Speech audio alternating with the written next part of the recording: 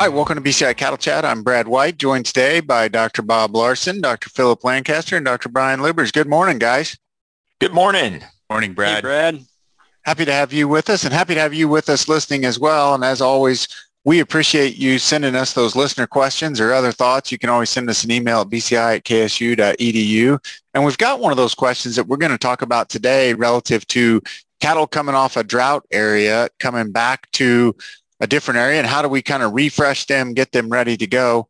We'll also talk a little bit about how could we eliminate preg loss, or what is the level of pregnancy loss that we have, specifically that early embryonic loss. And then we're going to follow up a little more. We've had a conversation last week on internal parasites, and we actually had quite a few more questions. Today, we're going to talk about what's the best route of administration relative to giving antiparasiticides, topical, injectable, oral. How are we going to do it? Before we get into those topics, guys, the other week, we put the nutritionist on the hot seat. So today, Larson and Lubbers, it's you guys. The vet's on the hot seat for the pop quiz, but it's a picture quiz. It's a picture quiz. Okay. They won't be able to see it online, but I have here an instrument from the 1930s and 40s. Can you identify this instrument? Looks like a pair of pliers, but on the end of it, there's a piece of cork on one side and there's a sharp object on the top side. I thought it looked like a hog ring placement pliers. You guys are right. Species, Brian? No. For those that can't see it, it almost looks like an ear notch that we use in cattle. But this isn't fair. Bob was around in the 1940s and I wasn't, so I don't know what that is. It's a snoot slitter. A snoot slitter for hogs to keep them from digging. Gotcha. All right. I was on the right track. Come on. You were. I got one more. Here you go, right. Bob. You're the repro guy. So what we have here are two instruments. They're both about 18 to 20 inches long. One of them is a long rod with a ball on an end and a pointed part on the other end. The other looks like a pair of hemostats, if you're familiar with those, a pair of medical pliers, except they're about 20 inches long. Wow. Bob, this is stereo, man. Well, I was going to say it looks kind of like a Buhner needle, but I don't know if that's right. So what is it like? Is the needle hollow? Nope. It's not a needle. It's blunted. It looks pointy, but it's blunted on the end. Who among us knows? You've stumped me. I hate being stumped. So those are cervical forceps and an opening device that they used in mares that stopped being used before the 1960s. Well, see, there's my excuse. So yeah. So you just That's my excuse too. Yeah. All right, so those are my two stump the vet ones, and I've got more, but I'm not going to go into them today. And it's interesting looking at some of the old veterinary tools, because certainly have changed over time, and neither of those we would even consider using today. But I wanted to jump into this listener question, and Philip, this is right up your alley. So we had a great question here, and I'm going to break it into two parts, and we'll address another part later. One part of it was bringing cattle onto fescue, right? So we'll address that on a future podcast. But today I want to talk about bringing bred heifers from an area where they were in a drought. They've lost some body condition.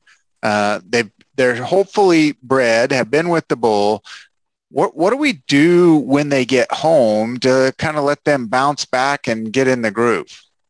I'm going to jump in and ask Philip a question. So I'm thinking, and so help me frame this.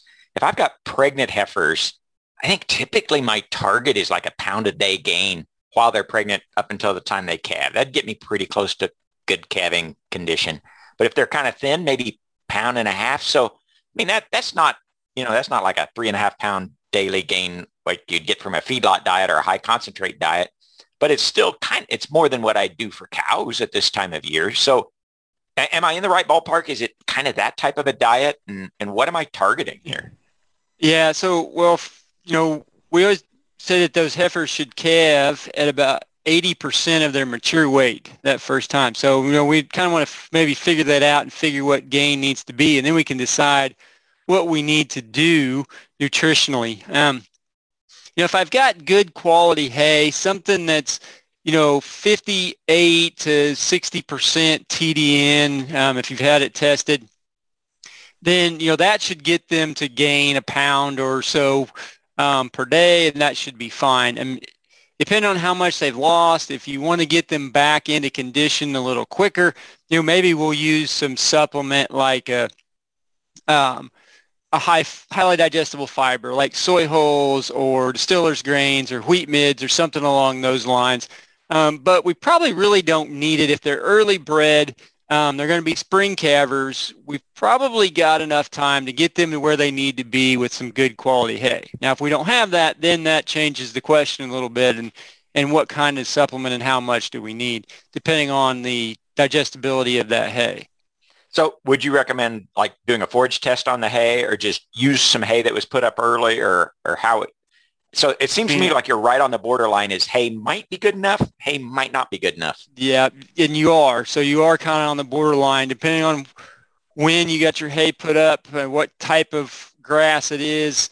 So, I always recommend testing. I like to know what it is so then I can do some math. But if you think that it is, if you got it put up before you got seed heads mature, it's probably good enough quality. If their seed heads were up and mature, then you probably should get it tested and make sure where it's at to know whether you're going to have what you need to do to get these heifers through to next spring, so that they're in the right body weight and body condition to calve next spring. And I have a question for Bob. So Bob's the repro guy. So do you worry about the implications of pushing them too hard on feed or not catching them up quick enough so they're behind in body condition? Do you worry about those on the reproductive? Because these are supposed to be bred heifers, right? So are we worried about either maintaining that pregnancy in thin cows or potentially losing that pregnancy if we push them too hard? Oh, good question. In general, once they're pregnant and they're fairly far along, that mom will protect that pregnancy and not, abort because she gets thin. But she'll have trouble with calvings, more likely to have calving difficulty, and more likely to take a long time to resume cycling if she's thin. And on the other side of it, if she gets too fat, she has to get really fat before we get into trouble. So I don't worry about the types of gains that Philip is talking about, pushing them up to 1.5 pounds a day. You're not going to get them too fat at that speed, and not putting the weight on them. That you're not going to lose the pregnancy, but you could run into problems at calving time, a weak calving, those types of things. So I certainly think we need to get her up into that good body condition, aiming for that 80% of mature weight, those types of things. But if we're on the border, this would be a time where you said, well, I don't know if I've got good enough hay or not. If they're relatively early in pregnancy, you guys have said before, this is her lowest nutritional need. So if I want to put some weight on her, great time to do it. The weather's fine. Give a little bit of supplement. But what I'm hearing is, if you're not sure if the hay is good enough to get there, provide some supplement, and then you can figure out what the right choice there. And you're thinking energy or protein, Philip? So a lot of times we talk about, well, I could put some protein out, or I could give them something that has some energy in it, or is it both? Well, obviously she needs both. They have a nutritional requirement for both, but it depends. Again, it goes back, depends on your hay. If you put up a cool season grass hay, it's probably got enough protein in it to meet her needs. If you put up a warm season grass hay, then it might be borderline or too low, and you may need a protein supplement to go along with it. Depends on the type of hay you've got and what you're going to do to go forward. And Brian, you mentioned, and we talked about pregnancy. We had a conversation before the show, and we were talking a little bit about pregnancy and pregnancy loss. And Bob, one of the things that you brought up was a lot of times when we think of after conception in cattle, many times you don't even get to the time where you know she's pregnant. A lot of those are lost, and it may be because of a variety of reasons, no fault of the cow or the bull. Is that accurate? And about what percent of those would you say are lost? Yeah, so I think we have to be really careful with the words we use here because I'm going to spend a couple of minutes talking about pregnancy loss, but it's not really abortion. It's not because of, IBR, BVD, trichomoniasis, those types of abortion-causing diseases, or even toxic plants or something like that. This is the loss that occurs just because reproduction is really complex. Building a new mammal out of a couple of cells, a sperm and an egg, is really, really hard to do. And so what we think happens is that if you have a cow that's in heat, she's going to ovulate a fertile egg, and it's pretty fertile. There's some differences between cows, but it's pretty fertile. And if she's mated by a bull and he's pretty fertile, probably that embryo is started. So, but in those first few days, so, an estrus cycle, a heat cycle takes about 21 days. So she's in heat. Well, she has to decide she's pregnant by, say, day 14 or so after she was in heat in order to then not come in heat again and maintain that pregnancy. So there's a lot happening in that first 2 weeks. And what we think happens is usually the embryo begins developing, but it's so easy to make mistakes as you're copying DNA and all that kind of stuff that about a third of the time, that embryo goes for a few days, and then I guess I'll call it dies. It goes away. And then what looks like to me, the beef producer or the veterinarian, is she comes right back in heat 21 days later and has another chance to get pregnant. So about 2/3 of the time, she gets pregnant and stays pregnant through those first 2-3 weeks and goes on out and has a calf. But about a third of the time, again, just because, and this isn't because of anything that she's doing wrong or wrong with the bull, it's just the complexity of building a new calf out of a sperm and an egg. That about a third of the time it gets the first few days and then goes, this isn't working quite right. Let's start over again.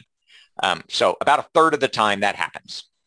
And one of the things that we kind of chatted about is, the opportunity for improvement, Bob. So, given what you just said, is that in any given individual animal, any given individual heat cycle, you probably will lose a third of those pregnancies. Yeah. And we shouldn't even say lose pregnancy, right? We should say pregnancy never happens in a third of those, right? Yeah. If you want to define pregnancy as really viable, ready to go, about a third of the time we don't get to that point. So, so if we do that, a couple heat cycles, we've gotten, if we get 2/3 and then 2/3 of the other third, we get to 80, 90%, something like that within a couple, it's surely within 3 heat cycles. So what's the opportunity to improve from, let's say a pretty good managed herd, reproductively managed herd? What's our real opportunity to improve? Yeah, I think that's a really good question. And where I'm going to take this is, because one way to look at it is, man, we lose a third of pregnancies. If we could make that better, if we could cut that in half, so that maybe we only lose about, a fourth or so of the pregnancies, wouldn't that be better? And the answer is, of course it would be, but now it's only, so you're moving from 67% of the time you get a successful pregnancy to 75 or 76% of the time. That's certainly an advantage.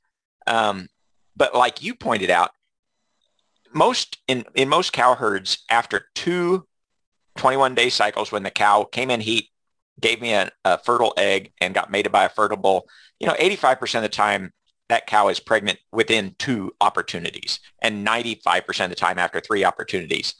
So I like the idea of getting a little bit better than that, but I'm not going to double my pregnancy percentage because I'm already at 90, 95. So that the chance to be a little bit better is there. And so as a researcher, I'm interested in that. As a producer or a veterinarian, I'm interested in doing that. Probably the better important thing is to don't get worse than that. So when I was saying, you've got a fertile cow and a fertile bull, then I've got 2/3 of a chance. So the chance to be better than that is a little bit. Oh, the chance to be worse than that is a lot, because that can drop all the way to 0. So I think from a producer and veterinary standpoint, it's mostly about making sure that we're at least 2/3 of the time you get a nice pregnancy. So the cow's in good body conditions, the cow is fertile. The bull has been tested and he's fertile. So do all the things to make sure that we get to kind of that baseline of, well, 2/3 of the time this ought to work with a good pregnancy. Now, and you keep mentioning 2/3 of the time, and you're talking after an individual breeding, right? Mm-hmm. And during a breeding season, a cow could be bred 3 times. If she didn't get bred the first time, if she didn't get pregnant, and actually there's some benefit to, and we're saying losing a pregnancy. Well, it's not really what most would call a pregnancy at that point. If the embryo dies before day 14 or day 10, wherever it is, it never really formed. So that's where you're talking about in that time frame. Yeah. And then each cycle she has, if she has a 2/3 chance of breeding, and this is what Brian was saying, well, if you've got a beef cow and you've got a 60-day, 65-day breeding season, she's got 3 chances to be bred, a 2/3 chance times 3, you end up doing the math and you could have 95% of your herd bred. So that was Brian's question, is if I'm there now, where you don't get there, which is what you alluded to, Bob, is that the bull isn't fertile or the cow's not cycling. Yeah. Because what I've heard, non-cycling cows don't breed. They really don't. Isn't that amazing? So exactly. And just like infertile bulls don't have offspring. So infertile bulls don't have offspring. You don't have to worry about propagating that genetic line because they don't have any fertile semen. So that was excellent. And we appreciate that discussion. And I think there are some opportunities there for improvement on some herds, but maybe not all herds. So happy to have our parasitologists back, Dr. Herron and Dr. Chelladurai, and we're going to ask them some questions about what are some of the best ways to use our parasiticides. We had Dr. Jeba Chelladurai and Dr. Brian Herron, our parasitologist, here on a couple weeks ago, and we wanted to talk a little bit more because we had more questions for them.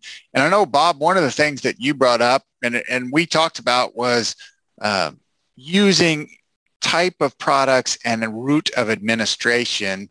So we wanted to get their opinion. What's best? Should I use topical dewormers? And when I'm trying to control internal parasites, should I use topical? Should I use injectable? Should I use oral? I will say that all the drugs that are offered, they're formulated in a way that if given correctly, they are meant to control parasites in cattle, right? So when they're labeled, they're given in a specific route, and depending on the route, right, it is formulated so that the drug that gets to the worm is an appropriate amount. And so choosing them right up front based on what route doesn't necessarily always mean one route is going to be technically more effective, right? They've been made to be effective in the route given. I'm going to ask you a couple of questions from my experience. So a lot of times we deworm in the fall, and I'm a little concerned. Sometimes I prefer maybe an injectable because I'm concerned that if they've already got a heavy hair coat, maybe my pour-on isn't as good. And I like the concept of an oral dewormer, but it looks like sometimes the cattle spit a lot out. Are any of my concerns really important, or like you said, are the products really designed? They'll work even if it's not perfect? Well, if administered properly, they should work. So your concerns are legitimate. So if you think your cattle have a very thick hair coat and the product is not getting to the skin, then the animal might not be getting the drug like it's labeled. And so then you might have a presumption of ineffectiveness where your animals are still infected despite you giving the product. And you're right. So animals like to spit out products. And so an oral formulation versus a topical versus an injectable might just be a preference and what is logistically possible in a given situation. So what you do as a producer might be different from what your neighbor is doing as a producer, because if you can part the hair and put your topical product on the skin, that's great. But if you cannot, and if you think that it's easier to inject a product, then maybe you should do an injectable. And if you can wrangle your animals to give that oral product at the right dose, that's great. So maybe you should go for the oral. And again, that depends on, as a producer, what is logistically capable of what, in the situation that you have. Both the facilities and, as Bob mentioned, the thickness of the hair coat and whether or not we think we can get it there. But if they're spitting it, it is formulated for oral administration. But if you don't put it in their mouth, Bob, it's a no-go, is what she's saying. I just can't. You can't put it on. Can't wave it in front of them. No, you cannot. Or they spit part of it back out after you try to get it in their mouth. So one of the questions I had, though, I'd seen some research studies looking at the effectiveness on the different routes of administration on internal parasites, and some of the stuff seemed to point that injectables or orals were more effective. Would there be some implications to developing resistance if we're not getting some of those topicals dosed correctly? Very likely. So if you think of the worms in your animal as a population, some of them are easy to kill, others are harder to kill. So the harder to kill ones are what we call the resistant ones. The easier to kill ones are the ones that are going to be dead even with a little bit of your anthelmintic. So if the dewormer is not dosed properly, we are killing off that susceptible population that's easy to kill, and we are leaving behind the resistant ones. And yeah, I think that's a problem, right? So again, it doesn't really depend on how you're administering the dewormer, as long as you're administering it at the right dose. And if you do not, that's a problem with any of the 3 routes of administration. So I want to pick up on that just real quick, because you're saying underdosing or not giving enough. Doesn't matter what route I'm doing it is could lead to selection for greater numbers of resistant parasites, which is a problem. And so if I have, for economic considerations, if I said, hey, I'm going to give a half dose, it doesn't matter what route I'm going to do it, that's going to be problematic. Is that what you're saying? Exactly. So it's almost like the antibiotics, right? So if you don't give it for the right number of days, you're not getting the benefit that is on the label. So here, if you're not giving it at the right dose, you're not getting the benefit or the killing of the parasites that we want to achieve. So, and I think one of the things that you guys have said relative to route of administration, or at least what I've heard, is all of them are fine. All of them can work well if they're done as properly indicated. And Bob mentioned a couple of, the nice thing with an injectable is I have a lot more control over if I get the injection in the animal than necessarily if they have a thick hair coat. I can't control that. If they're going to spit it out, I don't have as good a control over that system. So any of those routes can work. Is that accurate, Brian? Yeah. I think just making sure that you're working within your limits. I heard making sure your facilities are set up that you can handle the animals in a way to get the doses in. You're administering them correctly, right? And then you may be making your decision based on what specific drug you want to be using and the formulations that are offered, or what method, cost. So that's kind of the drug part, or what method you prefer to give. And really, when you jump in and say, I want to give an oral product, then it's kind of up to you to make sure that you're administering that product consistently in a way in which all animals are dosed correctly. But the other point that you made there is that based on how those products are labeled and formulated, we don't want to give an injectable product orally, and vice versa, right? So we have to make sure that we follow those product labels, because they have been formulated and each of them has the right carrier to make it work in the way that it's supposed to. Whether it's going to go through the rumen or it's going to be absorbed through the skin, you have to have the right stuff around the drug itself, even though the drug itself may be the same. So we appreciate you joining us again, and great answers on these questions. And we're really learning a lot about parasites. Thank you.